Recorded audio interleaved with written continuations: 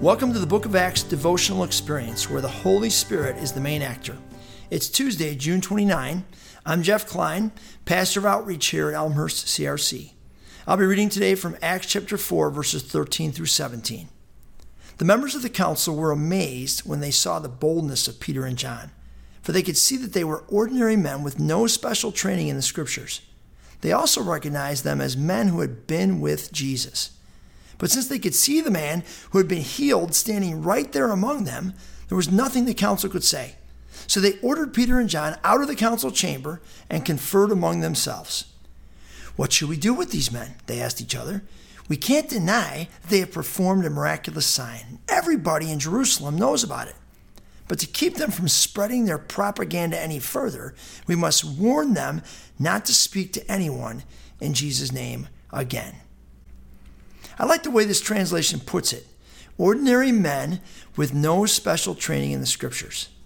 These were no super trained Pharisees or scribes. They hadn't signed up for or learned under one of the great rabbis of the day. They weren't seminary trained. They hadn't been to a lot of Bible college classes. They were blue-collar fishermen, regular Joes. So what set them apart? What made them stand out?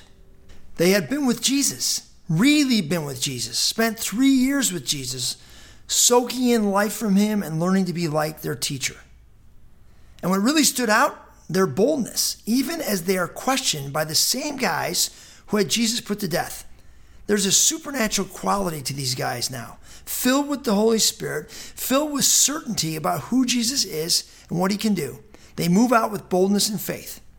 Even the way they talk, not apologetic, not filled with doubt or qualifications, fully convinced of the truth of Jesus and the power of his name to heal the world. How about you? Can people tell you've been with Jesus? Are you bold, fully convinced, moving in faith? The world today needs the power of Jesus, and the world needs some people who are fully convinced, sold out, and supernaturally empowered to bring the healing power of God.